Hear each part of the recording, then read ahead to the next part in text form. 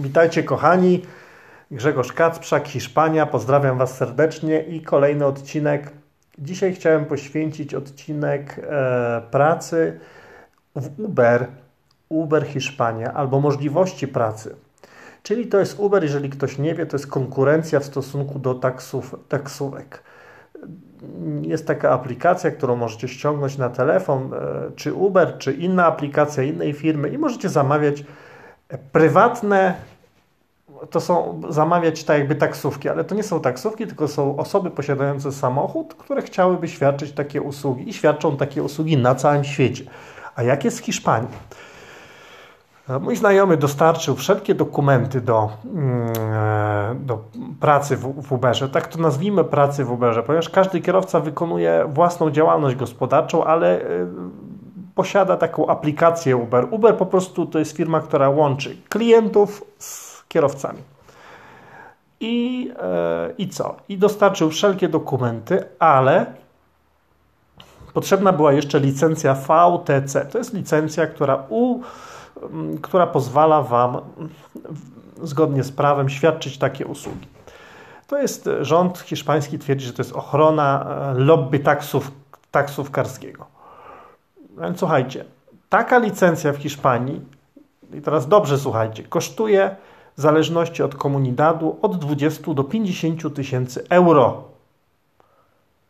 Nie możecie jej otrzymać, tylko możecie ją kupić teraz z rynku wtórnego. Od kogoś, kto już ma taką licencję, ponieważ komunidady, czyli wspólnoty, Hiszpania składa się z wielu wspólnot, wydają taką licencję i przestały wydawać, ponieważ były protesty taksówkarzy, oni protestowali przeciwko Uberowi, była wojna przeciwko Uberowi, żeby nie wydawać takich licencji. I wyobraźcie sobie, że osoba, która chciałaby rozpocząć pracę, musi najpierw nabyć taką licencję za 40-50 tysięcy euro, od 20 do 50 tysięcy euro, co jest kuriozum. Więc jest to sytuacja patologiczna, uważam, ponieważ Hiszpania zmaga się z ogromnym bezrobociem. Na przykład w komunidadzie, w którym ja żyję, to jest prowincja Alicante, komunidad Valenciana, nie ma Ubera. Nie można tu świadczyć takich usług. Można jedynie zamówić sobie taksówkę, która kosztuje z lotniska do mojej miejscowości na przykład 50 euro. Gdyby istniał Uber, taki transport kosztowałby pewnie 25 euro. Oczywiście Uber na normalnych warunkach, takie jak obowiązują wszędzie indziej na świecie, że państwo czy komunidat nie przeszkadza w prowadzeniu tego typu działalności. To jest coś bardzo ciekawego. Słuchajcie, spotkałem się, znajomy poszedł do biura prawniczego, aby skonsultować tą informację, ponieważ na początku pytał kilku kierowców Ubera, jak to jest, wypytywał odnośnie dokumentów, co trzeba złożyć.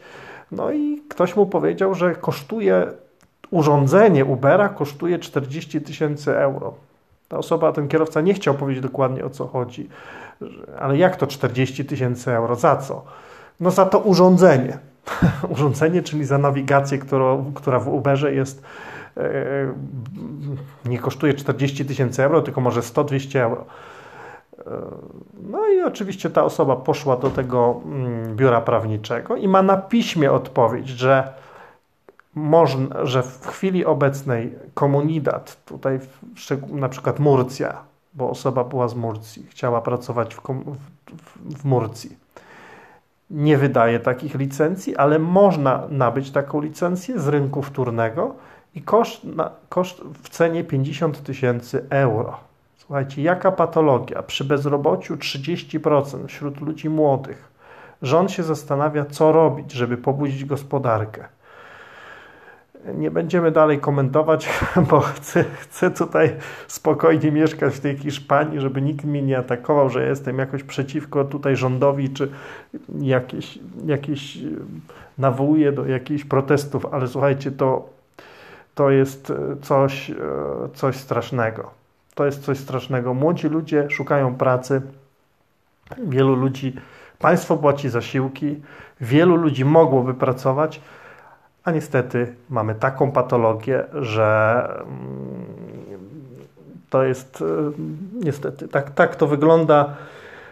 Tak to wygląda i jeżeli chcecie pracować w Uberze w Hiszpanii, planujecie sobie przyjazd do Hiszpanii i na przykład, że będziecie pracowali w Uberze, zapomnijcie, pracujcie w Uberze w Polsce, w innych krajach, tak jak jest to zdecydowanie łatwiejsze, bo czytałem odnośnie dokumentów, jakie należy złożyć.